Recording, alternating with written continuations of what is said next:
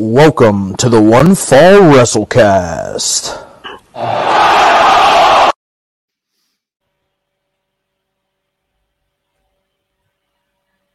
Tom, what's up? Hi, Walt. How you doing, pal? I'm good. It's just me today. Yeah, I don't know. Yeah, It's just me. I guess the cooking and the drinking got the best of our little friend today, is what I'm going to go ahead and assume. I think Pee Wee is face down in a sleepy time, in a little siesta. Yeah. Sun. It was the sun that got him. It was deceptive this afternoon. I'll tell you what. Yeah, we went fishing this afternoon. Took my little 2-year-old fishing for the very first time. How'd he do? Did he catch any fish? Yeah, I actually caught a couple tiny little bass, little bluegill. Nice. Yeah, nice. Good for him. Yeah, he did good. It was awesome. Good for him, man. And I'm a little charred up off of that one, but you know. Yeah, the sun was deceptive. It was deceptive today. We got those big windows in the front, and like I walked downstairs, and like my wife had those windows open. I was like, God. She's like, dress appropriate. I was like, it was 58 this morning when I got dressed. Like, what? I am, but for some reason it's 73 degrees now in my living room. It's like I cut the grass this morning in a hoodie. Yeah, and then, it was not warm. It was not, but now, I'm sure it's back to beating us with heat. And, that's cool, though. So we get to watch some wrestling. Did you watch wrestling? I did. I watched a little bit this week. Watch some wrestling. Yeah. Hey, real quick, what you got in your cup, pal? Oh, so this, I think I threw the bottle away. So this is the Founders. I did throw the bottle away. Luckily, I just took the garbage out. The Founders Backwoods Bastard. It's got this cool guy with a really, really long mustache on it. Nice. Is it a stout? It is a stout, but it's an ale. It's a dark ale aged in oak bourbon barrel ale. Bourbon barrels, yes. So it's got that nice charred, yummy, and then hyper filtered to obviously get the charred stuff out. But nice. Got a little Elijah Craig here. A little Elijah Craig bourbon. A little barrel number 5, special West Virginia joint. I don't know. It's good. It's not great. Not the best Elijah Craig I've ever had. Wow. But put it over some ice. It's good here in about 15, 20 minutes. Maybe they ought to, West Virginia ought to pick something a little more. Hey, so good. Glad. Good to have you, bud. So let's talk about. I'm always here. Hey. Except when I'm on vacation, which I'm not. Yeah. And when I go on vacation, bad things happen, so I should just stay. Yeah. It's all good when I stay. Well, I mean, we still lost him that week too. I mean, well, yeah, you did. That's right. Yeah. I mean, it happens. You lose Pee Wee sometimes. It's all right. I can't catch kids who are out in Ding Ding County out there. So I don't know. He's a sneaky one.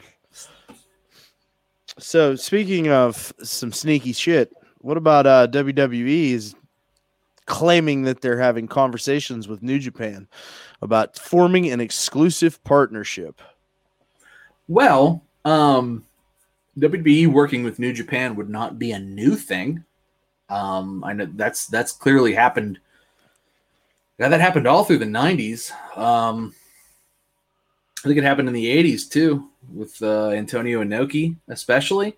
I feel like they used to fly over talent to specifically work with Inoki. Yeah, for sure. And then, I mean, you had the Road Warriors and all that stuff that went over there, and WCW worked a lot over there too. Yeah, for sure. And they actually WCW did that whole thing in North Korea with New Japan. Yes, they did. Did you see that Dark Side of the Ring?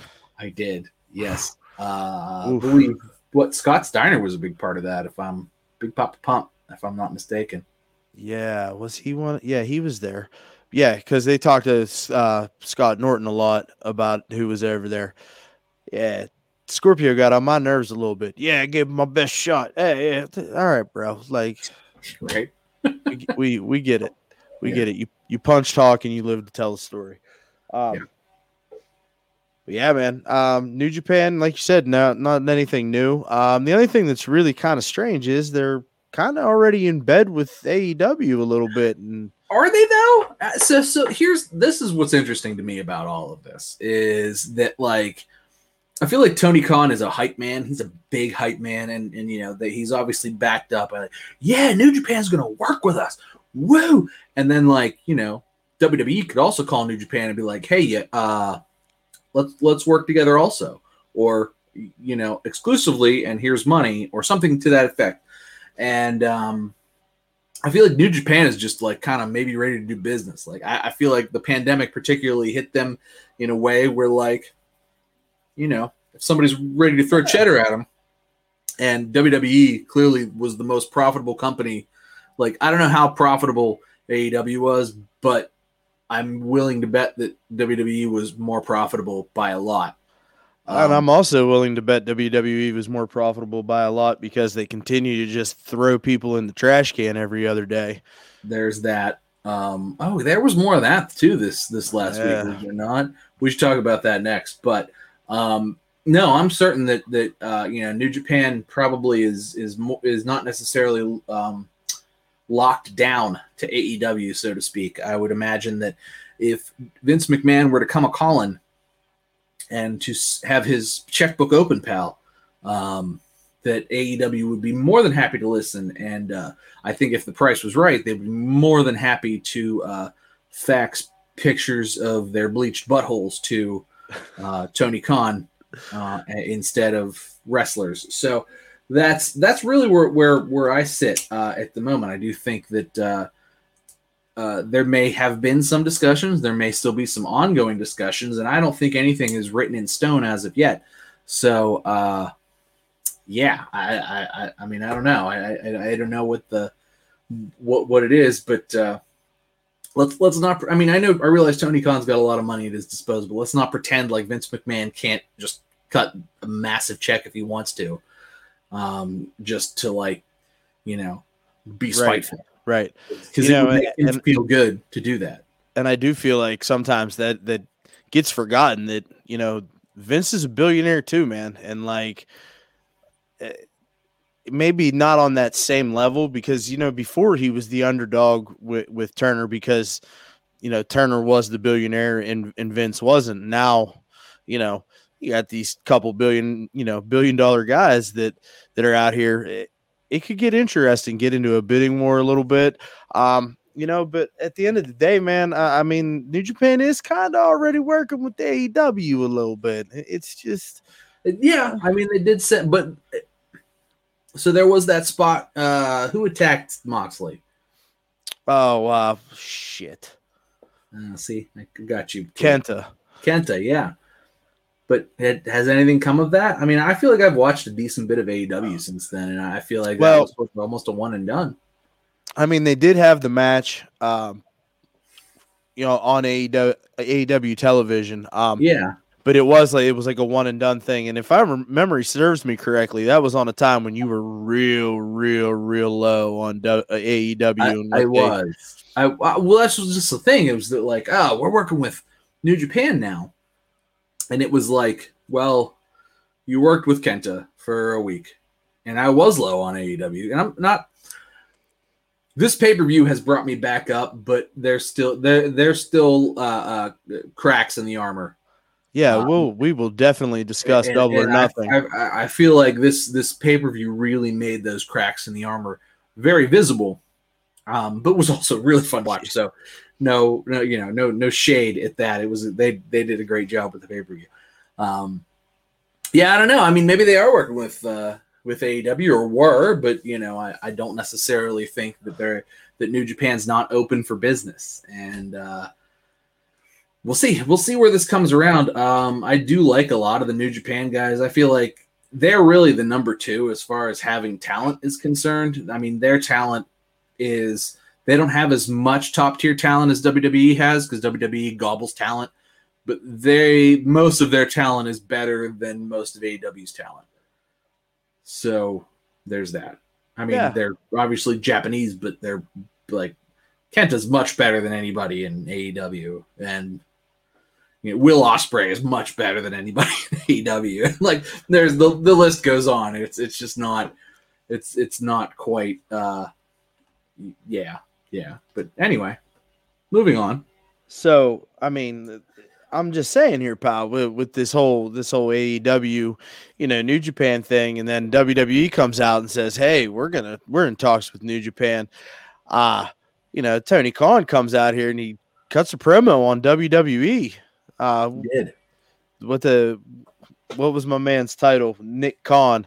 I can't remember what his official title with WWE is. They just said he talked to the wrong Khan or something like that. Man, maybe. But anyway, so Tony Khan cuts a promo on Nick Khan in WWE, saying that he's the only Khan in professional wrestling, and that if anybody's gonna work with New Japan, it's going to be this Khan. And he even went as far as to call Nick Khan the Con Man.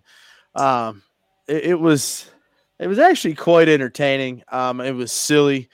It was funny. But it's like, and then WWE turns around and they do this little Instagram post of Nia Jax squashing Britt Baker. Well, they did do that. So what's up with this little back and forth all of a sudden, bud? Man, I love Dr. Britt. Truth be told, if we're talking about most improved wrestler of the year, it's got to be Dr. Britt, right? Like, not that she wasn't plenty fine last year, like not that she wasn't a very acceptable women's wrestler, but I feel like within the last year, she's really jumped up to like main event status level, and they really have not had, AEW particularly really has not had main event status level woman. I mean, obviously they brought in Thunder Rosa, who is that level, Serena Deeb, but now Dr. Britt's literally the only other person on that level, right? Yeah, and if you think about it, when this show started, and we talked about our state of women's wrestling. You remember that episode, Tom? I do. We talked extensively about Dr. Britt. So what's that been, about 9 months ago? It hasn't even been a year. No. And how she needed to kind of change something about the way that she operates inside the ring, and that she was still pretty new. Yeah, I mean, she was very good back, early on. She was acceptable, very much acceptable. I mean, clearly, she was, but she was WWE enhancement level good. Like right. That, she was enhancement talent good, and that's the match that they shared. Her getting squashed by Nia Jax. She is now very much, in my opinion, on the level. She got. You and I have talked about how much we don't really like Shida. She's sloppy. It's a trash bag wearing a suit coat. A tuxedo, so she got a really good match out of Shida. The only botches were really Shida botches, not so much Britt botches, and even those really Britt was like she compensated for on a level of like. I'm not saying she's Sean Waltman.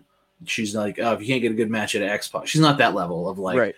Getting good matches out of people who shouldn't be getting great matches out of. Like, Sheeta's obviously more competent than a lot of people, but she makes a lot of mistakes. And it seems to me like what everything Sheeta does, it's like she seems like she has a hard time getting like her legs up or something. It's like just it's just not good, man. Like, I don't know what it is. It's like there's a level of strength that like wrestlers need to have to like hold suplexes correctly or something that like she just doesn't have. Like she can't hold herself upright or can't get herself up to a level, it seems like. And I don't know if she's nursing an injury, because I feel like she was better before. It's possible she's got like a slip disc and she doesn't know about it, and it's just she can't get, and that's possible. But truth be told, if that's the case, she really needs to like get that taken, especially now if she's like not the champ anymore. But yeah, no, Dr. Britt, most improved in my opinion of the last year, because she went from like, she's fine,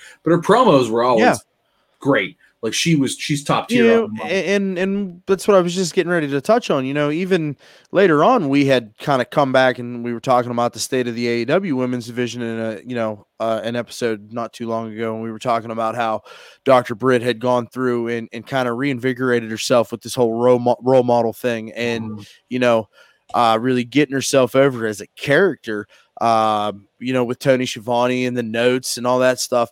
And then when she finally came back from that injury and she worked an in-ring match, I remember you and I were like, listen, like she put together a really good match. She slowed down, she worked like a heel. And as soon as she started working like a heel and she changed her cadence and her in-ring approach, like she went from here to here. Something clicked. Yeah. And she started to, really perform in ring to what the character was that she was presenting. And she's taken it to a whole nother level. And let's not forget that, kayfabe aside, let's not forget that she's engaged to and spends her days with Mr. Adam Cole, who is a primo heel. One of the best in the business, one of the best we've seen, maybe since Ric Flair, Shawn Michaels. He's that level. Maybe not. I mean, his wrestling ability is up there too. But like he's sort of that package of wrestlers. So you get to spend, and he's the NXT Performance Center. So he sits with Shawn Michaels every day, and then he goes home and hangs out with his fiance, Dr. Britt Baker, who he's just gone through class with. He can give her the pointers that he got from Shawn Michaels, plus his own pointers, because he's a star in his own right. 100%. Plus, she's talented as well. Yes. So it's really it's a matter of the people you surround yourself with, and she's surrounded by people who are only going to make her better, and it's obvious. It's plain to see. You watch a match and you go, oh, she got clearly a lot better, particularly with the heel stuff. Yes. And I'm not saying she definitely got a lot of advice or whatever, but if she did, or if obviously she's very smart. She's a friggin' dentist. Like she's smarter than we are. And, it doesn't take much to be smarter than me. Well, maybe together. Sad. I don't know. I have a law degree, Walt. I'm pretty smart, but she's still smarter than me. I'm smart about things that like you're a smart guy, Walt. Yeah, about things I want to be smart about. I mean, I'm not like a book smart guy. Anyway, so you're still great, dude. Chill. But hey, don't be hard on yourself. Because anyway, so yeah, Dr. Britt. But God, we went off on a tangent there. No, but it was good. I think it's relative to what we're talking about, pal.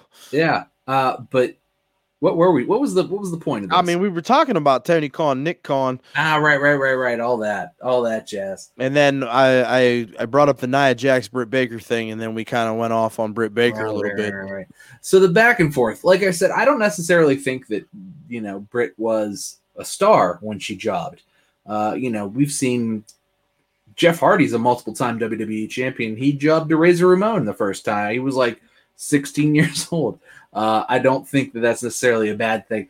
Do I think that it was WWE throwing shade? Maybe a little bit. But at the same time, it's from a fan's perspective, from my perspective, from somebody who kind of likes wrestling as well. Like I just want it to be good. It's not I don't like sides. I just want wrestling to be good, and I want to watch good wrestling.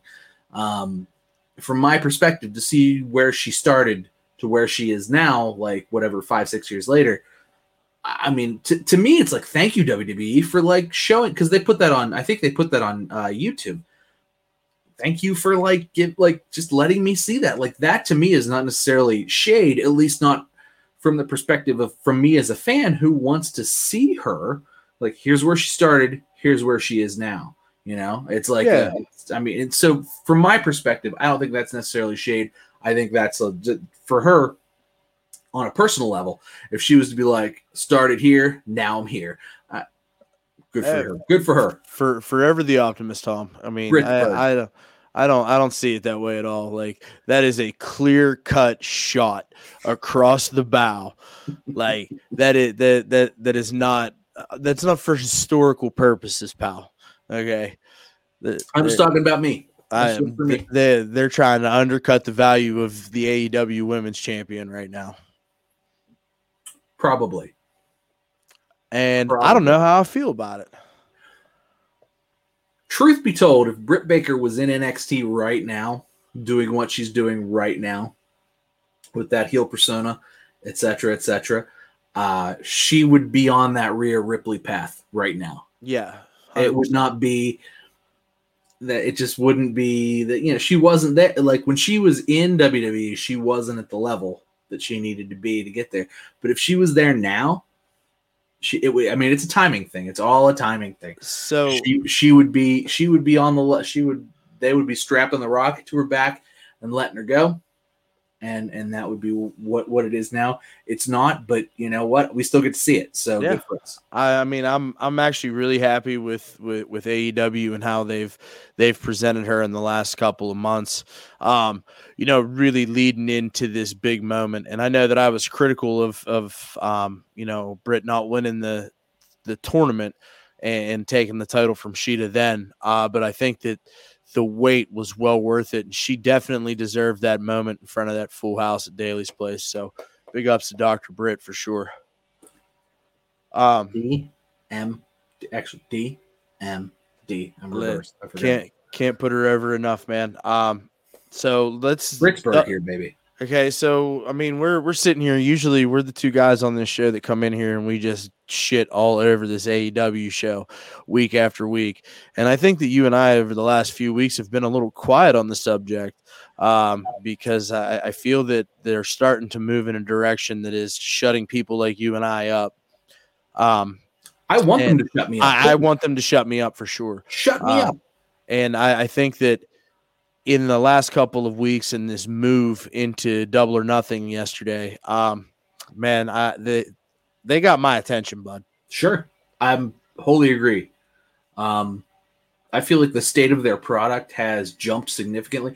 And I feel like WWE kind of does this on a level too, where it's like going into WrestleMania, like the state of the product tends to jump. And I know Double or Nothing is sort of in their minds their WrestleMania. It's their Starrcade. And I'm gonna tell you what, it felt that way too. Yeah, sure. And I think that's as a fan sitting at home, you have to buy into the fact that feels like their big show. Yeah. And I was sitting there watching it last night and I was like, man, they really consider this to be their WrestleMania, and it does have a big show feel. So like they're definitely winning in that aspect. Yeah, with this particular show. I think they've learned this Double or Nothing more than any other. I feel like in the last two, because this is the third one. Am I correct? Yes. Okay. So the last two, I feel like their really only big lead up, their big draw was their primary title. Because the first one they had Jericho win it. The second one they had Moxley. Moxley won it on the second one, right? No, Moxley actually won it one of their little secondary pay-per-views. You're right. Okay, because the Evolution did Jericho beat Cody? Yes, that's the second one. Okay, that was the second one because there was that on the line like I can never challenge again, which I think is a dumb stipulation, and they continue to use it, but whatever.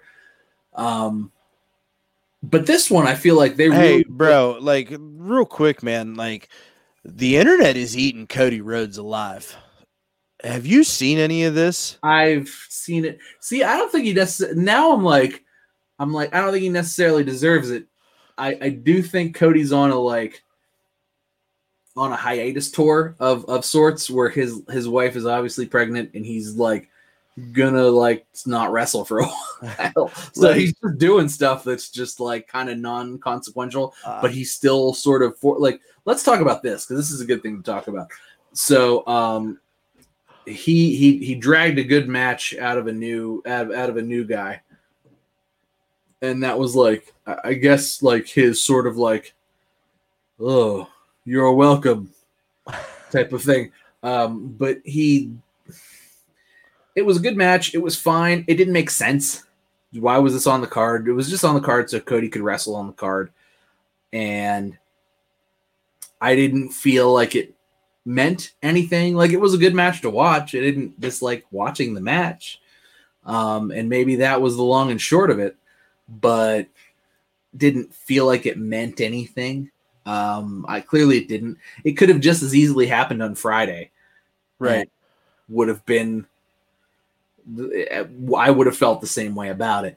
But yeah, no, the internet's kind of eating Cody alive, kind of giving him like, I don't know. Go ahead, talk about what do you? It's just like some of the stuff I've been seeing. It's like, we hear about the dissension between the EVPs, and I feel like the internet has made their decision that Cody is the one that's causing all the trouble, right? I don't think so. But see, in my mind, that's how I look at it, because you're not seeing, like anything that Cody does, like, where's that his ring attire last night, and immediately, oh, Cody looking like Sting, and then I wish, now they're calling him they were calling him the American Dream this weekend for whatever reason. And like, oh, Cody's the American Dream now. Oh, okay. And now Dustin's like walking around with a bull rope, and so the internet is just latching on to Cody Rhodes, and they are just eating anything that he does is subject to scrutiny. More so than I think I've seen in recent years. Maybe he's teasing a heel turn, although I agree with what you're saying, because the internet has done that. But it's a level now, I think, of like, well, Cody's not actually doing anything important, though. Would you disagree with that? No, not at all. Like whatever Cody's doing is so underneath. It's like pre-show level. Obviously, he wasn't on the pre-show, but it's underneath. It's a level of like, well, I'm here to put on a match and make a new guy kind of look good, but I want to do it on pay-per-view. It's an ego thing. I'm certain it's an ego thing. And it's got to be, right?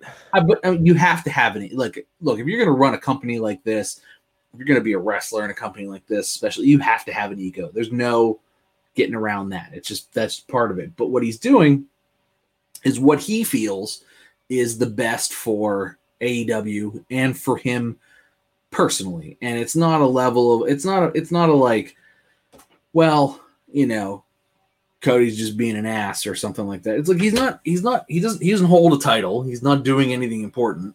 He's getting underneath guys to put on good matches as best as he can, and hoping that like when he goes away for a month or 2 or 3, once he has his first child, that, maybe some of these guys will pick up the ball and run with it and actually continue to put on good matches and learn something, because they don't have an NXT level like wrestling school, but he sees promise in some guys.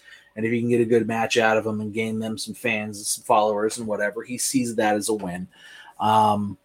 So he's doing what he can, but also sort of feeding his own ego at the same time. And I don't think there's anything wrong with that. I don't know that. I think the internet is generally like, let's say that like you and I are like average smart guys. Well, remember that the average person is way dumber. Like think of the like, the average person is really dumb, and then like half the people are dumber than that, like a lot dumber than that. So like you and I are probably like average smart, like a little plus. Like we're average plus. And then there's like 50% of people that like half the world is like a lot dumber. So that's the internet, man. I mean, that's, they yell real loud and that's it. But no, I think what Cody's doing is fine. I can't say I'm a fan, but I can't say that I'm like hurt by it. I like what you said though. Maybe he's teasing a heel turn. I think that when he comes back, he just needs to like buy into like this $1 million man type gimmick. You know what I'm saying? Like come back with the suits and like, and just be real cocky and over the top, and just his heel work in Ring of Honor was good. My dad's Dusty Rhodes. You know what I mean? Like get out there. Like I was okay. So he did similar to what Charlotte's doing right now. Yes, that's a great analogy. But I mean, he did bring back, if you noticed, his old music where wrestling only has one royal family. Like, I mean, that's heel stuff right there, right? Like, obviously, when AEW started, that was very like, it was significant. His father had passed semi-recently. Everybody loves Dusty Rhodes as a person, whether you liked him, hated him, loved his heel work, loved his face. But like, Dusty Rhodes was great. for 30 years he was, a mainstay in everything. So moving on from that, I feel like Cody, it would be a good heel turn. If they're generating some sort of like false heat backstage, because the Bucks have their Mark fans and Kenny Omega has his Mark. Like the Kenny Omega Mark fans are like those people are just like, oh my god, like they're just like, you could serve them up, and you could have like he could go away. I hope Kenny doesn't hang on to the belt for this long. But even if he doesn't, like he could go away, Kenny could have a face turn or whatever after like he loses the title. He could go through some stuff and come back, and then Cody could come back and like just heel out on Kenny, and they could have a great feud. And Cody would actually drag good matches out of Kenny Omega, which is not really what Kenny Omega does with anybody else. But so that could be cool. That it could be. It could be building to that, and Cody has that long-term mindset, and maybe that's what it is, and maybe that seed is planted. So as far as Cody's concerned, I know that he's probably hit the pause button because everything he's done prior to my learning that he's about to become a father, which is a 9-month experience, has been long-term planning and very brilliant and has worked out in the long term and for the most part. Yeah. And now that he's going to be a dad soon and probably going to have to pause button for a little while, he's obviously not building to anything as he doesn't have any long-term ideas. This is maybe the seed being planted that when he just disappears for a little while because he's going to have a little kid, and you and I know how time-consuming. Like you need to take time off for that, especially like you can't travel the world and be a new dad. You got to take at least a month or two if you're a wrestler, and being an EVP, he gets that luxury. Right. So. I think he's on pause for that, but the seeds are being planted with, there's dissension backstage, so that he can come back and feud with Kenny, and hopefully Kenny won't be the champ, and they'll just feud over EVP stuff. But that would be better than them feuding over a championship. But anyway, I digress. Let's move on. What were we originally talking about? Well, I mean, we're getting ready to talk about the state of the AEW product. Oh, right, because of Double or Nothing. Yes. I watched the whole thing. I really liked it. I watched the whole thing, and I really, really liked it. It's weird for us to say that because usually we're like poopy on this stuff. Like, I'm gonna tell you what, and here's the thing. So I don't want to get reviewy about this thing, right? Yeah, me neither. So like, I sit down and I turn it on, and it's after it's over, and I've managed to avoid spoilers all day, which never happens any other time in the world, right? So I sit down, and the very first match that comes out is Hangman Adam Page and Brian Cage. Well, that was the first one. Yeah, and like, what a good match. Summer Shanty. It didn't mean anything, but what a way to kick the tone, man. It really set the tone. Wow. And I think it also like really ticked. Like Brian Cage is probably going to leave that Taz group. Yes. Now. Be just the whole ear behind it and God, the buckshot lariat looks so good. Like every time I see it, I'm like, man, that looks good. Yeah, it looks good every time. Brian Cage looks good. Yeah. Brian Cage, this was probably the best match Brian Cage has ever put on. 100%. Because I mean, you and I are super critical of how the dude works, and like he's just always applauding and just. There's always been this talk that he doesn't take care of people, and he looked crisp. He looked great. And Adam Page is fantastic. Look, I'm an Adam Page fan. I'm here to tell you, I don't have a bad thing to say about Adam Page. I feel like he's got a great mind for it. He's got a good mind for his character, a good mind for the business, and they give him the freedom to kind of do things, although they don't seem to give him necessarily the opportunity. But I feel like he's protected his own character in a way that it's like he's never been, despite whatever opportunities he has or doesn't have, he's never been like buried. He hasn't buried himself. And even when he's got to be like, well, I'm the drug, I'm a loner, it doesn't work for me, and they had to work with the Dark Order and stuff. And it's been fun. Yeah, he's good. Look, he's good. He's been the sort of the shining star in everything they've put him in, and he's just made it work in a way that like guys who are just good like that make it work. And So I've been a fan of Adam Page, and that match was great because Adam Page now to me is a guy who can take a guy who has, all the potential in the world and get a great match out of it. Yeah, he just did it. Just did it last night. Yeah, he got a great match out of it. What more can you ask for out of that match? And I'll tell you what, man, big ups to AEW because I know before the last pay-per-view with the barbed wire death match, Derek and I watched that pay-per-view together, right? And I remember we sat down, we were watching a pre-show, and I looked at him, I said, bro, like, if we hadn't bought this and we were on the fence about buying this, we're not buying this pay-per-view based off of this match. And like that Brian Cage and Adam Page was on the pre-show, man, and that was hook, line, and sinker. That's the type of match that sets the tone for the rest of the show. Absolutely. And it got the crowd jazzed up. The crowd was into it. How fun was that crowd? I think it was only like 5,500 people, but man, they were big. They were larger than life. They blew the roof off the place. I like the Daily's place is also like partially outside, so you see the sunset, and that to me is very old school WCW in that sense. Of like they used to do like Bash at the Beach where like you would see the sunset on the beach, and that was just like that was cool natural lighting to me. I mean, I don't know what it's like to wrestle with the sun in your eyes. Oh, I'm sure it's terrible. It's probably terrible. I'm sure it's terrible. Man, do you get good pictures and you get good shots out of that. So away from talking about match by match, right?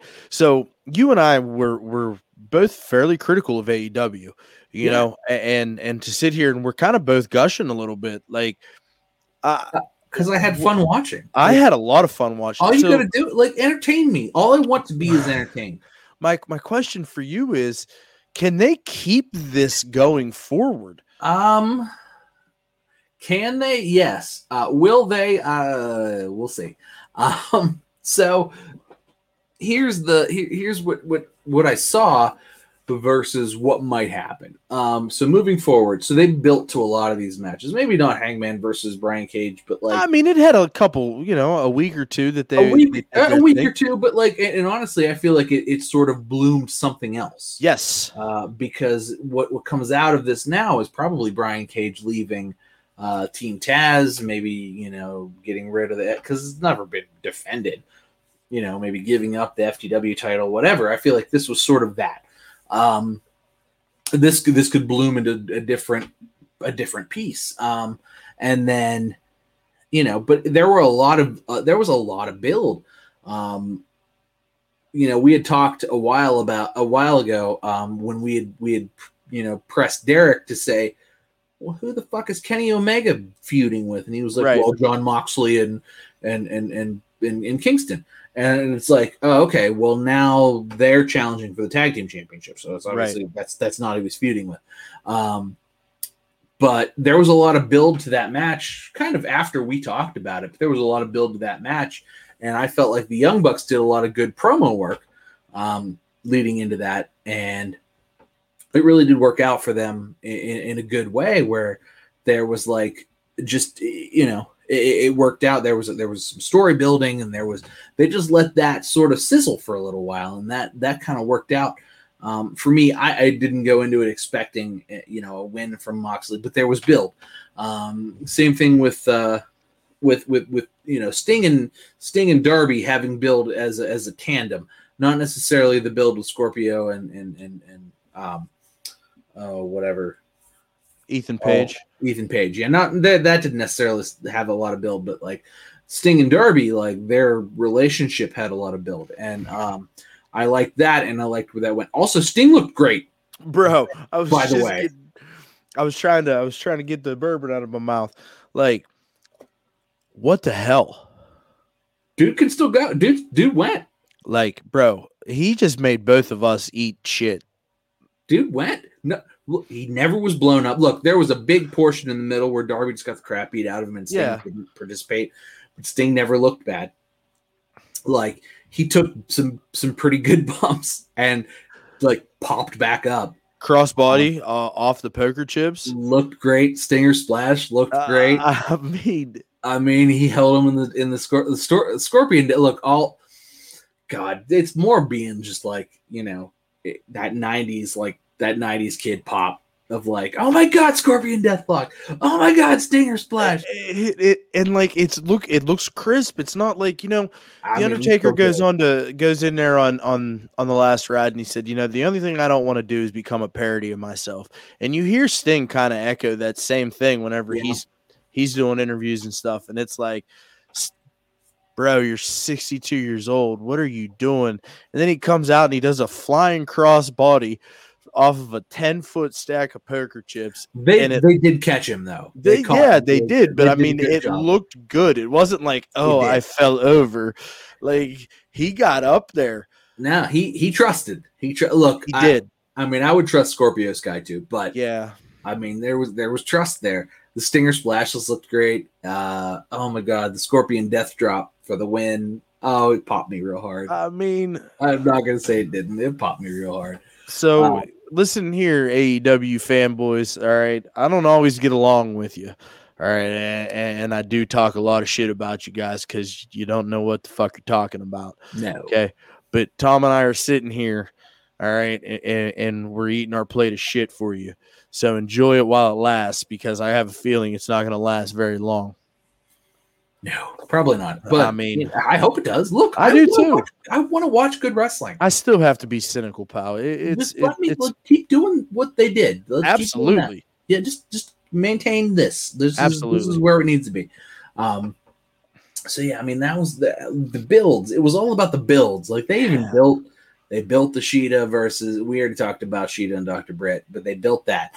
They built the tag team match. They built Miro. They built Miro up finally. Yeah, you finally got the Miro you've been looking for, pal. Finally. Oh man, he threw the snake.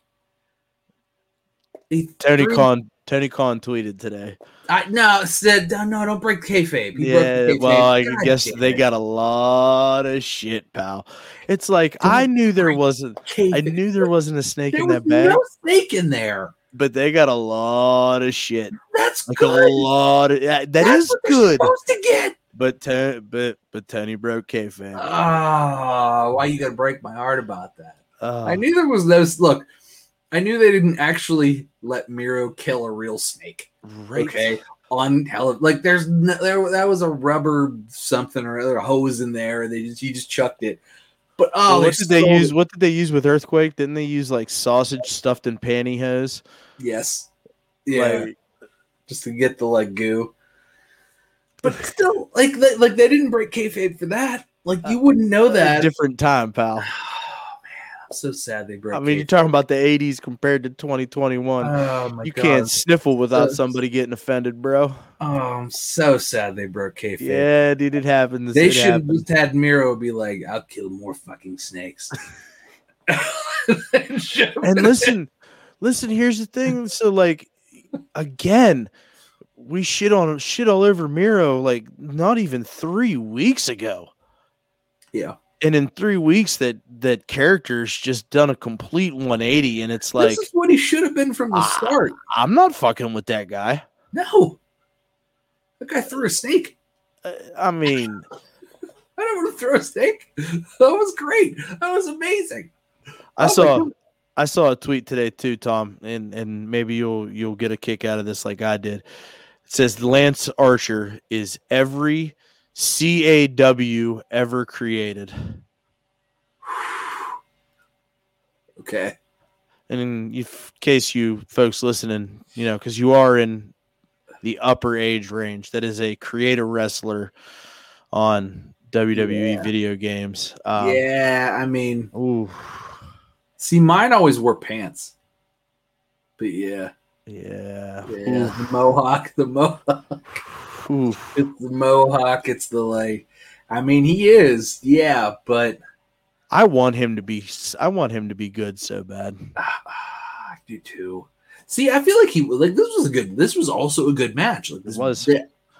I really liked it. I knew he was going to get killed. Like, look, what they're doing with Miro right now, like he just needs to be on this train of like just murdering people. And this just needs to be. And he killed the Murder Hawk monster, and it was kind of one-sided. A little bit. I mean, it had a little back and forth to it, but but these are big. For the most part, man, it was It was the Miro show. Right. I mean, these are big dudes, and like this was like a big dude, like, and there was a lot of that. But then like it kind of got Miro one-sided, especially toward the end. He chucked the snake. God, the chucking of the snake is like it's burned into my head now, and I'm like, I'm gonna remember this like a year later, like a year from now. I'm still gonna remember when Miro threw the snake. So that's like it's really important to me for like little bits like that. Yeah. The other thing that was fun too is that JR and Tony sold the shit out of that. Like, oh my God, what did he just do? What a despicable person. Why would he do that? Like, they really sold it. Like, bro, like and like the snake. JR was rough at the beginning of this show. I mean, I think that's why they brought in, we'll get to it, but Mark Henry and in the Big Show, and JR ain't got much left in the tank. He was rough at the beginning of this show, man. But you know what? Like, it's starting to make sense to me now, like their whole business model. Because like WCW did the same thing back in the day, you know, with the aging superstars surrounded by like new, fresh talent. It didn't work then. But I don't know that it's going to work now. But I mean, it's yet to be seen if it's going to work now. But like now, these are guys that we grew up watching, pal. Yeah. You know, and the Mark Henry thing, like, that's big time because that's the first like true homegrown Hall of Famer to jump ship. True, but before we talk about Mark Henry, there's one thing I want to talk about. We gushed over this AEW pay-per-view. Yeah, we gushed over because it was fantastic. There's one thing on it that I think was an underneath sort of. I tried to gloss it, pal. There was an underneath Indie Fest BS match, and unfortunately, that involved the AEW World Championship.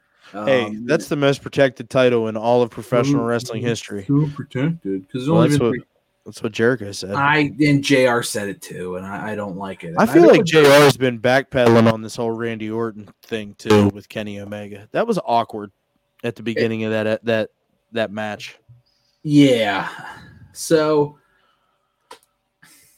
let's talk about this title match real quick because this really to me shows the state of the company in the fact that like, okay, so they've got Kenny Omega. He's only the third champion.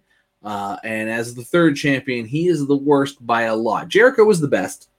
Moxley was very good, and the build for Moxley was great. But God, I mean, I cannot get it. As much as they want to tell me that Kenny Omega is the best wrestler in the world, and they want to shower him in bullshit gold from every jabroni moron wrestling federation from Canada to Mexico to Japan to, you know, wherever else. Like, I'm not impressed. Not only am I not impressed, I'm not impressed with how they've built any, like they've only really like let him bury, you know, TNA or whatever it is, Impact. They've only let him bury Impact. They've let him bury AAA, although we can't watch AAA in America. They've just let him bury other promotions, really. There's been no internal feuds. I mean, we just asked Derek the other, like, a couple weeks ago. We put him on the spot, and he was like, oh, Moxley and Kingston. And they fought the Young Bucks.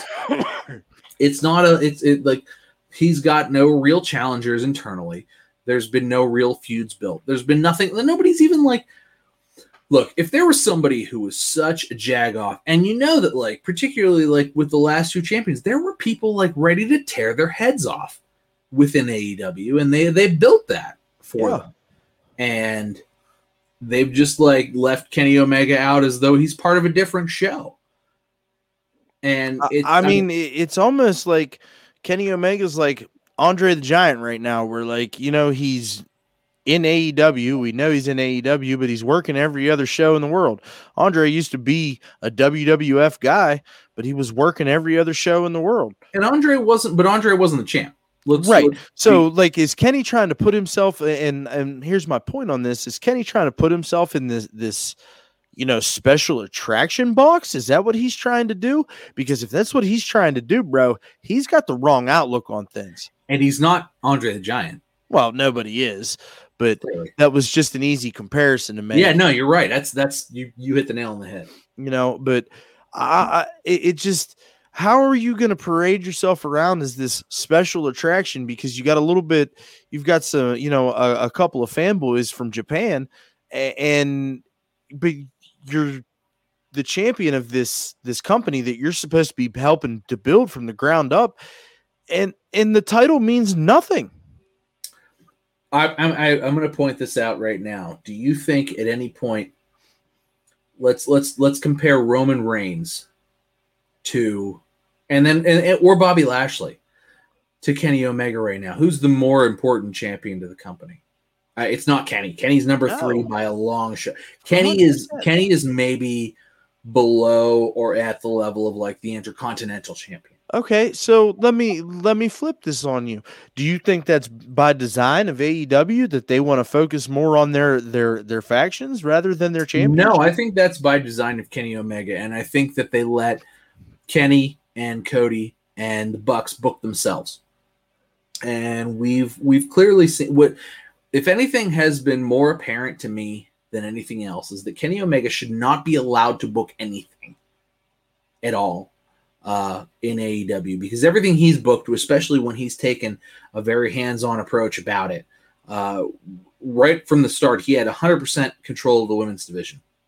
It was awful. It was the worst thing on television. It's good now. I'm telling you. I think he's relinquished a lot of control, because I think now he's very focused on booking himself and Impact and all that other stuff. It's just, he's not a booker. And look, I'm not saying that the guy can't. He can work a little bit. He can work okay, and he's got his fans because of how he works, and he works a very indie heavy style. And as far as the match went, it was a supremely indie level match, because he got Pac, who Pac is great. I really like the guy. I think he's a good worker. I think he looks good. Yeah. But for whatever reason, he's never a top guy. And I don't know if it's his attitude or his shit. Like, he's better in the ring than he is good at showing up to things. And maybe that's part of it. I don't know why Orange Cassidy was forced into this. His role in this. Hey, Orange Cassidy's over amongst these AEW fans. You're right. He's over. That's probably why he was shoved into this. His role in this match was very minimal. He just got his indie stuff in. And you got Jungle Boy won the Battle Royale. Yeah, they threw him out of there. Again, that's another. He's over with the AEW fans. Jungle Boy's. Look, I'm not saying I would prefer to watch Jungle. I don't want to watch Kenny Omega beat Jungle Boy. I think it's going to happen in 2 weeks, so you better buckle up. Happen. It's one of those things where it's like, well, I know Jungle Boy's not going to win, but I like Jungle Boy more than I like Kenny Omega. Although Jungle Boy should not, he's not champion level yet. He's not there. No, he's just not there. And this is good. This will be good on him to kind of get a little bit of a jump, right? But yeah, it's just, I don't know. It makes their top title seem like crap. Like, no serious wrestling fan takes Kenny Omega seriously, and the way that he or whomever has continuously been booking this, it just seems not serious, right? It seems like a big joke. And I don't know that you can do that with the top title and have it continue to be relevant. So, no, Kenny Omega's a joke. This title's a joke. It's all a joke. And that's really the weakest part of this whole thing, because they tried really hard to make everything else on it. Even the Young Bucks tried to make themselves and things not be a joke. Like, even the biggest sort of like joke act in wrestling, they really went at it seriously, and good for them. And I know I've been speaking to the Young Bucks. I know I've been in here and have said that their heel work is not believable, but last couple of weeks, man, they're turning it up, and I could see them being those guys. Their I hair really, looks way better than their face work because I just, they're not likable. So and I don't know if it's the fact that like I took a good like hard away from AEW for a little while, and then like I was like, okay, no matter what, I'm gluing into Double or Nothing. I need to see for myself where I'm really at with this product, right? So and like I knew same thing, and I watched for 3 weeks beforehand, just like as and hard as I could. I've been fairly impressed. I feel like there's when it started, I felt like it was solid at the top, but there were cracks at the bottom. Now I'm starting to feel like there's cracks at the top, And the middle is just the foundation. Yeah, and it's solid as hell. And I mean, most of those guys are guys when I started thinking about that they were in WWE at the time, and now they're ex-WWE guys. So you got you got your Miros, you got your Matt Hardys, you got you got your John Moxleys, you got you got all the guys in the middle who know how to be over and know how to do things right because they've been the guy before and they are the guys. So I don't know where their homegrown talent goes. I mean, clearly Darby is the homegrown talent. Oh yeah, 100%. I mean, you got to put MJF in that conversation. Yeah, MJF too. The pinnacle. That match was cool. I actually really enjoyed the Stadium Stampede. It was a little too cinematic for me. It was way less cheesy than the original. Though. Yeah, you're right. No, I wholly agree with that. And it's better than the first Stadium Stampede. It was very cinematic, and I mean, I just think that's how these are going to go. But this was they corrected the mistake. They learned from their mistakes and they moved forward, and I appreciate that as a fan. Like it was like this thing you didn't like in the first game, like as a video game fan. You remember this thing you didn't like in the first game? When we took that out, we reworked it, and now it's different, and you're gonna like it now. And it's like, well, okay, all right, and I did. So that was clearly the main event. That was the biggest build. Yes, and I'm glad that's what I was getting to is about build. That was the biggest build. They built that for 6-8 months. And the payoff felt good. And I'm glad that the Inner Circle gets to be a thing. I guess they're faces now. I mean, that makes sense. Yeah, that's weird, though. I don't know. It makes sense, but it's weird. I don't know that they're going to be faces forever or they'll be together forever. But, like, Sammy Guevara is very... Sammy Guevara faces for months. Sort of. But, like... Sammy Guevara is very likable. He clearly came out as the top face in this. Yes. I mean, Jericho always has a hard time being a heel for a long time. He's just too likable of a guy. Well, he's getting ready to go on tour with Fozzy, so we're going to not see him. Yeah, he'll be gone for a little while. And that elbow is genuinely fucked up. Yes, it is. I'm very impressed. Like, I don't think he should have necessarily, but whatever. Anyway, Santana and Ortiz, they'll probably get brushed under the rug. Once I don't know about all that. Same with Jake Hager. He doesn't even talk. Yeah, Jake. I'll agree with the Jake thing, but I think Santana and Ortiz they're just fine. I think Jericho's going to go away, get the elbow healed, go on tour, like nurse it while he's on tour, and then he'll come back at some point, probably in the winter. You know what though, and maybe this was just me. I really felt like that was really just like, I'm out. Would you watch his promo at the end? No, I haven't. I didn't see it after everything went off the air. I scrolled past it earlier and I didn't watch it. It was more to the fans. It was really kind of a like, man, after the last 14 months of just like a pandemic, God, that sucked. So nice to be back in the place. I mean, he shouldn't be talking about that. He's over there doing Sturgis and shit. Like, I thought about that too, and I tried to give him again, my being the optimist, trying to give him the benefit of the doubt. Look, I don't agree with a lot of the actions that Chris Jericho has taken as a personal person over the last 14 months, but I tried to give him the benefit of the doubt. And I think that the promo he delivered was good. He thanked everybody. He seemed genuinely excited to have fans back in the building. as a fully vaccinated person, I'm very excited to be back into the fold of things. I've not worn my mask inside of places because now I don't have to a couple of times. And while it feels weird, It does feel weird. it feels real weird. While it feels weird, it's nice. It's nice to like not have to fight for air sometimes when you're like hustling, because I'm out of shape, and it's nice to like.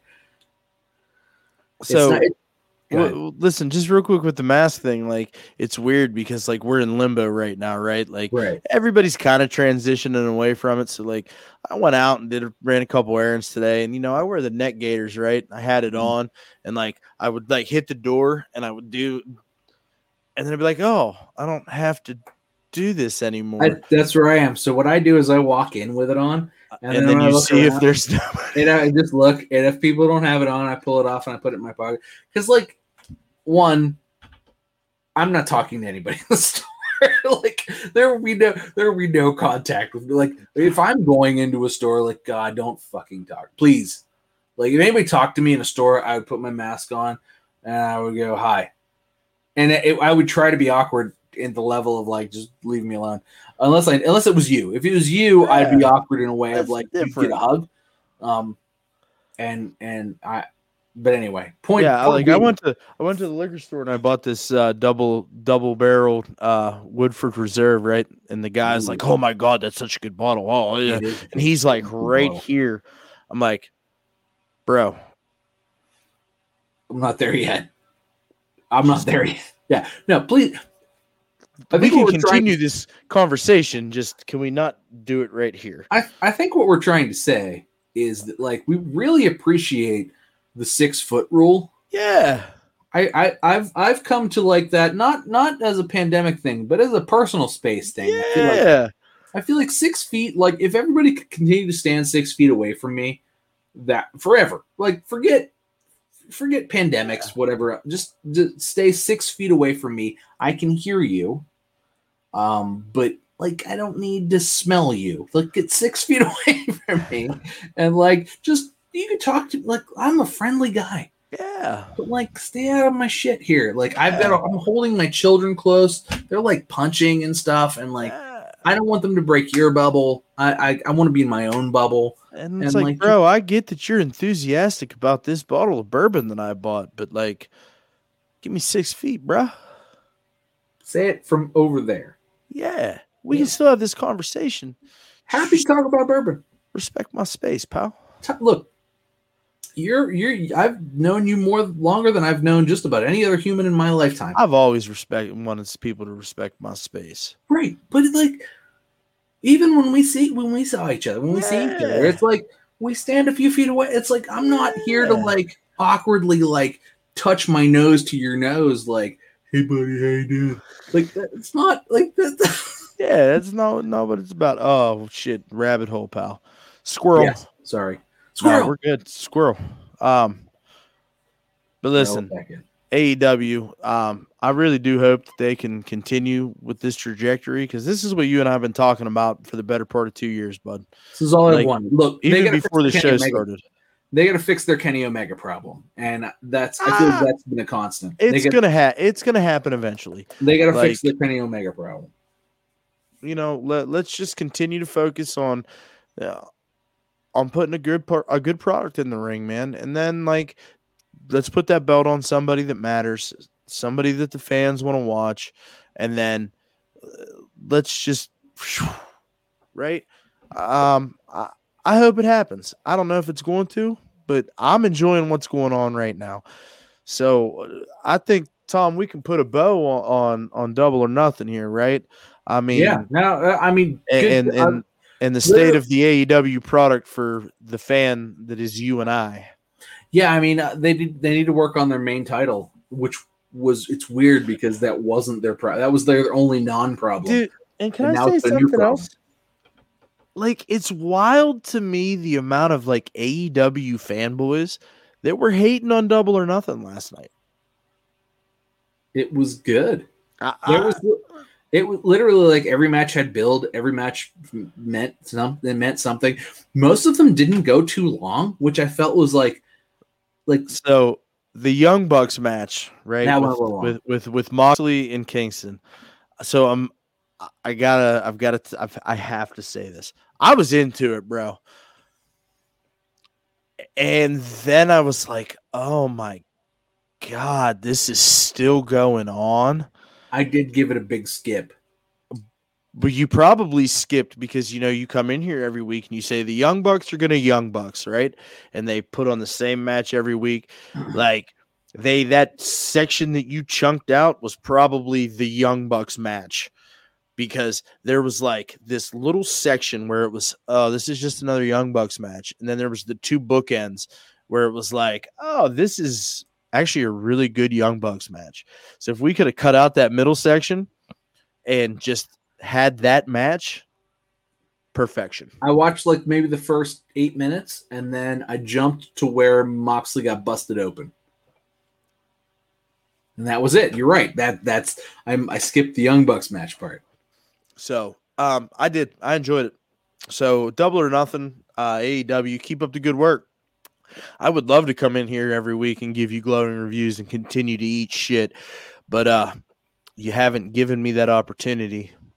Maybe you have now. Hey, speaking of Double or Nothing, and then we'll hit match of the week. I feel like this needs to be talked about. Mark Henry, man. I thought we would miss it almost, but yeah, Mark Henry. Like, that's big time. It is. It's weird though. It's real weird. We talk about homegrown talent. Like, Mark Henry is the quintessential WWE homegrown talent. He started there. He learned everything there. He was successful there. He never left. He never went to TNA. He never went to WCW. He was always in WWE. Now he's a Hall of Famer. Never got fired. Retired. Never got fired. Yeah, I mean, he got sent down to OVW for a little while, but that's where he created the Hall of Pain. And then that was like a complete resurgence for his career. And now he's a Hall of Famer. And now he works at AEW. That is the biggest punch in the face that I think it's really weird. But like, I'm kind of looking forward to it.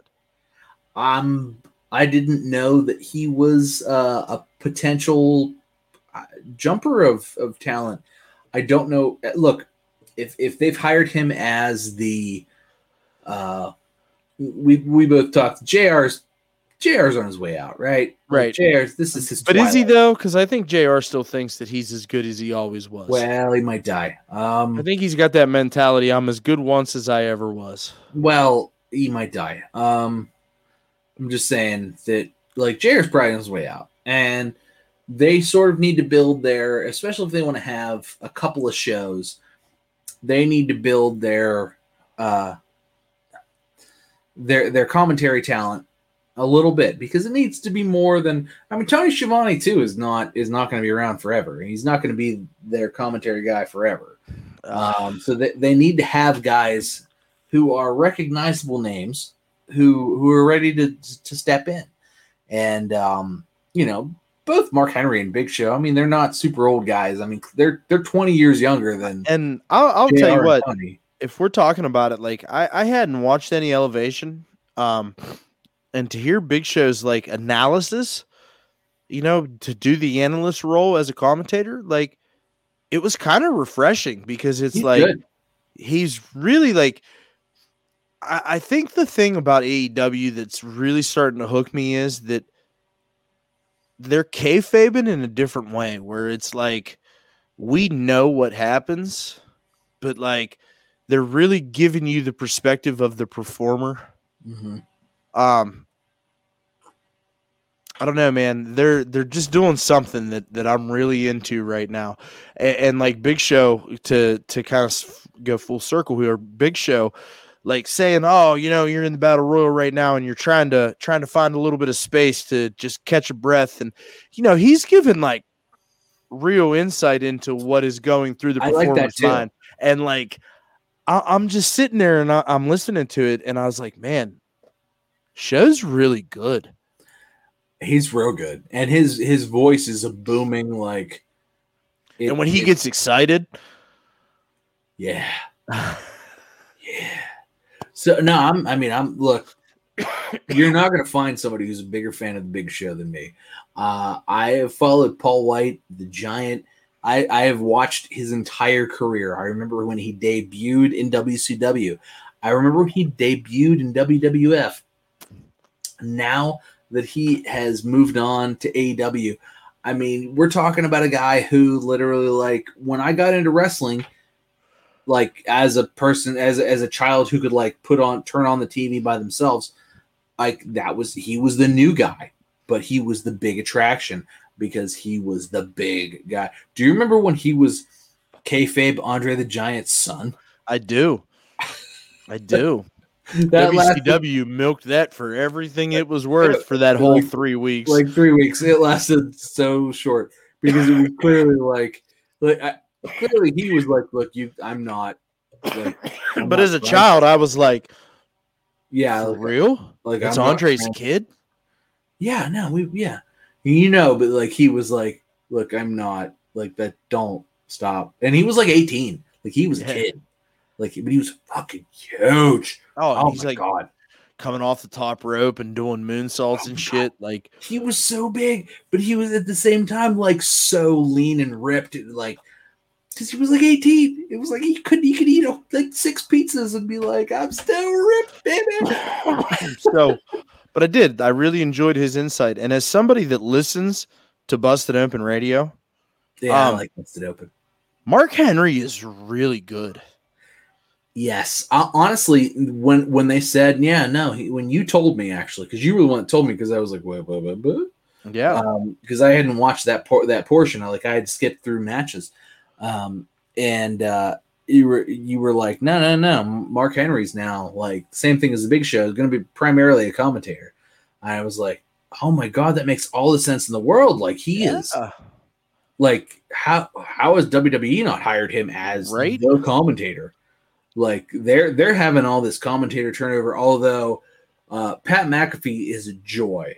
I mean, so here it is. Here's my cousin's my weekly cousin story, right? So Friday night, I haven't watched SmackDown this week, right, at all. Like I haven't had a chance. He was a joy this week. So my cousin texts me in the middle of SmackDown. He goes, I love Pat McAfee. He is just such a yinzer.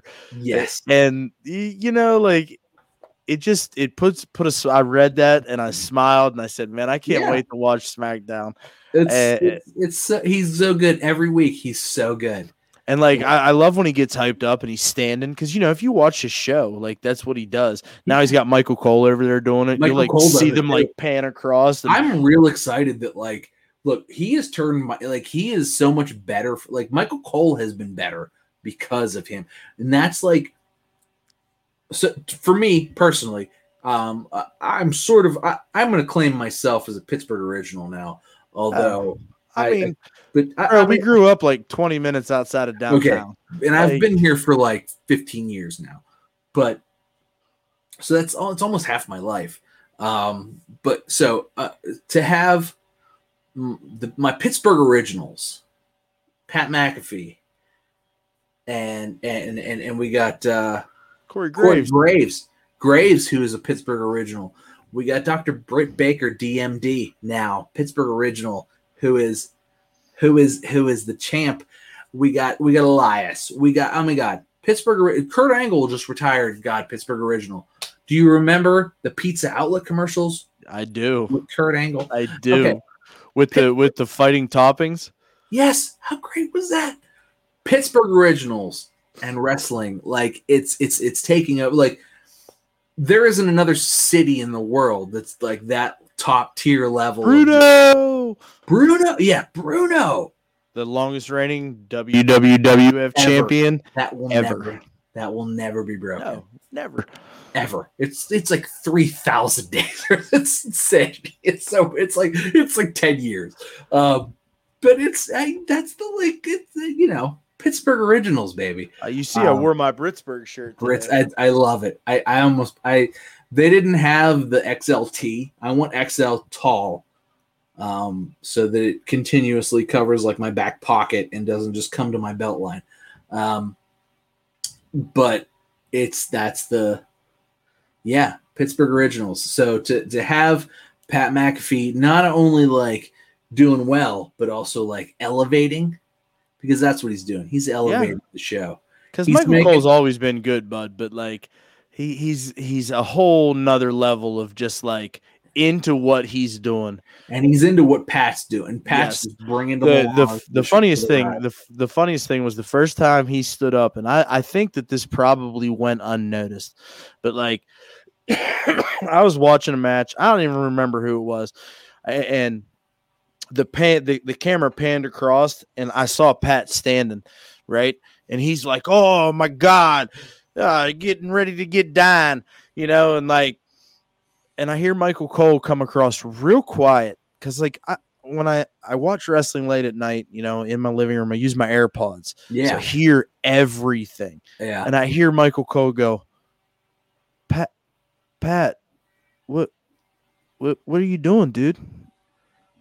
And, like, Pat's just in it. And he's just going bananas. And Vince apparently loves that. And Cole, like, he's just going, but what are you doing? Like, no idea. Vince apparently loves that. Like, I'm sure he does. Well, like Pat just getting into it and like standing up, just like as a fan. Like, he's a fan. Like not only is he a fan, but literally the dude has done like now he's done good wrestling with. Yes. So was that the end game all along? I don't know. I don't think there. Look. Having listened to the Pat McAfee show for a very long time, I don't think that there was an end game. I don't think there was a plan. But I think that it worked out because that's just how it goes for him. I think there's a level of just like charisma that just seems to work out, and good for him. Look, I love Pat McAfee. I love what he is for Pittsburgh. I love that, like, when he comes back to Pittsburgh, like when he just like comes to Pittsburgh to be like, hey, I'm home for a little bit. He shows up on Mark Madden. He's like, hey bud, what's going on? And it's just like a matter of like, and Mark's like, you gonna be around for a while? Like, I don't have anywhere to be. I'm here. It's like, all right, we'll just hang out. And then he like co-hosts the show, and I love it. I'm here for it, and as long as it will last, I hope it lasts 20 years. Hey, and not to continue to go down this rabbit hole of WWE commentary, but Adnan Virk leaving Monday Night Raw. Yeah, Jimmy Smith Jr. getting the call. I'm actually really into that. I think it's going to be way better. We're not watching right now, but no. But when we're done, I'm probably gonna. I'll throw it on during work tomorrow, and I do think it'll be a positive step forward. I'm curious as to how the dynamic will work with Graves. Yes, Adnan's dynamic was not. I feel like Graves was carrying him. And with Adnan, I feel like he threw to Saxton. He felt more comfortable with Saxton than he did with Graves. Yeah, and I think that's a mistake because Graves is the better 100%. Although Saxton's been good. Saxton's always like, I feel like Saxton still has a job because Saxton can immediately pick the ball up, and he's very good at being that third guy. He's very much he can watch somebody stumble and go and just start talking. Right, and him and Graves have a great chemistry too. Yeah, I think they actually do really like each other, despite Graves being like, "Shut up, Saxton." Yes. Like, I think they really do like each other. Kind of like Corey Graves has his podcast After the Bell on. Vic Joseph has actually been added to that show in the last 2 months, and it's been a really fun dynamic. Well, if there's another turnover on Raw, I do think Vic Joseph's going back to Raw. And you know what? I believe they fired Tom Phillips. That's wild. It's wild. I figured they would keep him as their ace in the okay, look. Especially because he's been doing backstage work, production work and shit. I feel like he's always the guy that they're just like, okay, we gotta fire this guy. Tom, you got it. I can't believe it. That was the literally when I saw that I was like, "Are you kidding me?" Yeah, because What's- I had posted in our group chat that Adnan Verk had been released, and immediately you were like, or that they had parted ways, and immediately you were like, "Well, I guess I'll see you on Monday, Tom." And then what was it? Thursday, Tom Phillips has been released from his WWE contract. it's astounding. It's just not. It's not. I can't. I'm still not convinced that he's not going to be back in a month or so. And they're not going to just be like, oh man, like they might have to pay him more now if they have to bring him back because Tom Phillips. Maybe he winds up over on the other channel. I hear they can use commentators. I mean, they are expanding their television catalog. I hear they could use commentators. Honestly, Tom Phillips wouldn't be a bad pickup. Hey, AEW fired their Spanish guy. I don't know what happened with that. I guess he said some racial stuff about Sheeta. Yeah. I don't want to be mean to Sheeta. Look, as much as we crap on Sheeta, like she carried that fucking women's division through the pandemic. She really does. She put it on her shoulders, but it's really funny though because they gave her a new belt on Friday night, and I put you guys in the group message. I said, "Oh, they gave Britt Baker a new belt." Well, I think that the belt was too small, and I think way too small. They beefed it up a little bit. Way too small. Britt's a lot bigger than bigger like in a way. That main plate was as big as this rocks glass, pal. Yeah, like Britt's a solid 5'11" or so, and like she's built like a wrestler, and Sheeta's a small Japanese girl. I mean, she's bigger than like the other Japanese girls, but like she's not like American Britt Baker big. And it was time because like it really looked silly when they had when Nyla Rose had it. It really looked silly. Yeah, really because silly. Pretty Platinum, that's a big ass belt. It is. And then like you've got this tiny little women's. And if you look at the WWE title belts, like for the women, they're not little. They're basically the same size. They're like a quarter smaller than the main. I mean, they're not. I mean, they're not. No, they're not like rocks glass small like the AEW. No, I mean they're still big belts. They're not. They're if you or I were to put one over our shoulder, it would look like a little small, but at the same time, it would be like, oh no, that's a title. But like the AEW women's belt looked like smaller than like the plastic Walmart version. Yes, and it was just like that's not good. Don't do that. So yeah. Anyway, so match of the week. Match of the week, pal. Oh boy, I have to go first. Well, I mean, generally the order is you, Derek, and then me, and then I go to the sign out, and then we do the whole shtick, and then but. All right, Pee Wee. Flying solo tonight, pal. All right, Pee Wee. So, match of the week. Man, such a lot of like. I want to keep it on Double or Nothing. So honestly, I'm gonna go with two.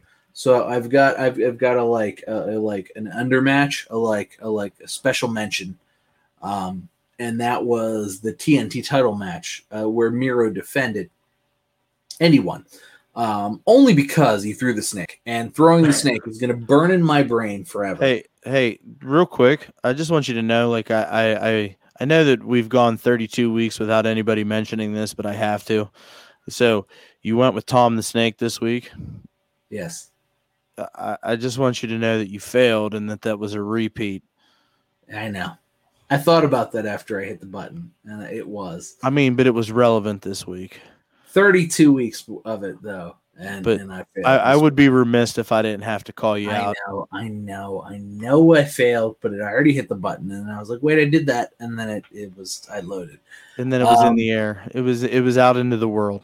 So I let it go, and yeah, so that was when he threw the snake. Like, not that the match wasn't good; it was great. I liked it. It was fun. Awesome. I enjoyed it. But when he threw the snake, I immediately went, oh, man, that was fun. But my match of the week was because Dr. Britt Baker, DMD, won. And, oh, my God, that needed to happen. It's Britsburg. Oh my god! Like that was like to me that was just like it was almost a relief. It was like a thank God kind of match, and it may not have been a better match than the Miro match, but at the same time, like just the fact that she won finally, and she really did make Sheeta look good. It wasn't a bad match. It was fun to watch. And she really looked dominant through like a lot of the match. Yeah. It was really well put together. She didn't hold up her part as well as Dr. Britt did, but for me, for me as a fan and knowing what I know about wrestling and everything else, that was it for me. That to me is the way. And now to me, it's like, okay, this is now where things need to be for this and for me to be a fan, and that's why it's my match of the week. It's like this is now put me as a fan, and it's gripped me in the way that I wanted it to grip me, and now I'm a fan. So for me, I have an honorable mention, and it was also both matches were from Double or Nothing, and I will circle back on that in a minute. But my honorable mention was Hangman Page and Brian Cage. It was good. Man, they just set the tone to a fantastic show. I'm going to sit here and I'm going to say that was probably one of the best wrestling shows I've seen in the better part of the last 2 years. It was definitely in the top two. I enjoyed everything about that show, for the most part, from start to finish. And to kick that off, Brian Cage and Hangman Page. Brian Cage, big boy. It was a good match. It was He's a really big boy. Match. Like that. And you know what? My match of the week, Tom, I'm going to agree with you. It was Britt Baker and Sheeta. It's funny because like it's the relief, man. When they finally were both in the ring, I looked at this and I said, I feel like this has to be my match of the week. It's the relief. Because I knew Britt Baker was going to win. I knew it. I did. I think the world knew that it was going to happen. And they were like, oh, Hikaru Shida. Ding, ding, ding, ding. Right. And I was like, this is my match of the week because I know what's going to happen. Mm-hmm. And Britt went out there and Dr. Britt did what Dr. Britt has been doing. And she put out a banger. And Sheeta was passable. And, she hit some good spots. She missed some good spots. I feel like there is a lot of promise in Hikaru Shida. Shida needs a break. She needs a break because she has carried that women's division for 377 days. Yeah. And when times have not been that great. No. And she's kept it relevant. Whether I agree with that or not, she has kept it relevant. And now it's time for Dr. Britt to hopefully put it over the top. So we shall see what happens with that moving forward. And let's be fair to Hikaru Shida, because I feel like we give Shida a lot of crap when we have. But as far as keeping it over the top, is that like she showed up week in, week out during pandemics when there was nobody in the crowd, put on matches with girls who were in no condition or in no shape to be in title matches, and took hits, took bumps that hurt. It hurt. She got hurt. She maybe was hurt while this was going on. And, ultimate respect for her. I sort of expect her to take a little break. Yes. And it would be deserved. Yeah, absolutely. 100%. And I expect her to sort of come back better than ever. But give her the break that she needs, because, her back is sore from carrying the division, and, her legs and hips are sore from taking them shit bumps from them shit wrestlers. So, good to Sheeta. And I wish her the best, and I wish her a triumphant return once she does not feel like her legs are broken in many places and that her hips are dislocated. She's So, earned some time off for sure. absolutely. So I hope she takes it. So, wow. I didn't, when I sat down at this desk, I did not see today going the way that it went. I didn't see Derek just, I hope he's not dead. I really hope he's not dead. I like him as a person, but I don't want him to be dead. Yeah, I don't want him to be dead. However, So- he's not dead. I kind of want to like DDT him. Yeah. So there's that. Yeah. That part bums me out, and I'm gonna when it comes time to sit down and edit this show, this is gonna stay. I'm kind of bummed out, man. Just kind of left us. Well, I Yeah. hope he's okay. I do too. He better hope he's okay. I mean, I hope he's okay. He That's better my- hope he's okay, because he better I mean- hope that. That's my thing. I hope he's okay.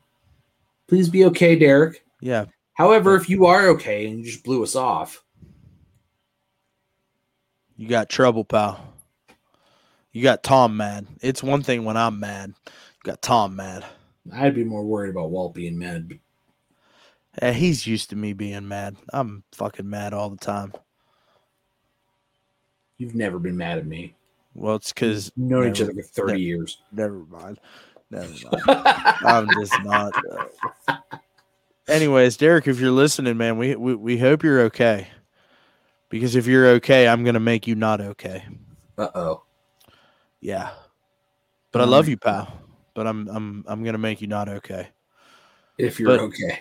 But anyways, I hope you're okay. yeah. Aside from that, like even just the fact that we both came in here and we had nothing but glowing reviews about AEW and Double or Nothing. How do we I do just- that? I don't know. That just tells me that they put on a good show, man. I mean, They worked hard and they deserved us talking about it. And that's what happened. and I'll be interested to see what the fallout is moving forward aside from us. I hope it's good. Like, I do please too. more good. I do too. Keep doing this. So it's going to be an interesting couple of days. I hope they don't fumble it Friday. Is it on Friday again? It's not. Yeah. It's not It's on Wednesday. Friday again. Oh, we're still talking. It's still NHL. Yep. Fucking love the NHL. Yeah, no, I'll watch on Friday. Yeah, I will too. So we'll see what happens. Yeah. But anyways, if you're watching this on YouTube, you know that we exist. Please like and subscribe. We would really appreciate that. If you're listening to us on the old podcast network, you guys are phenomenal. I can't put you guys over We're enough. getting so much love, like on It- podcast. It's wild. It's wild.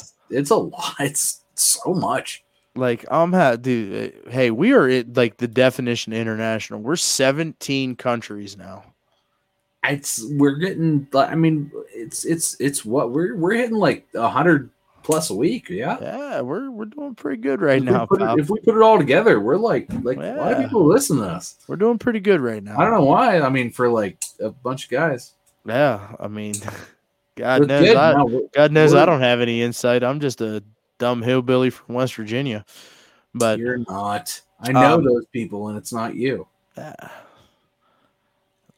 But anyways, It's Derek. check us out on social media, both Twitter and Instagram at @1_fall_WC. That's ONE. Yeah, trying to put some content out over there, and having some fun with that. I know Derek actually sent a tweet out last week. I was so proud of him. On And then he fails on again. show release day, he sent a tweet out. I was so proud of him. And then he's not here. It's not- So, with all that being said, thanks for hanging out. It's all love. We'll catch you next week. One Fall WrestleCast. Peace out, homies. Oh, look, Tom hit Derek's line.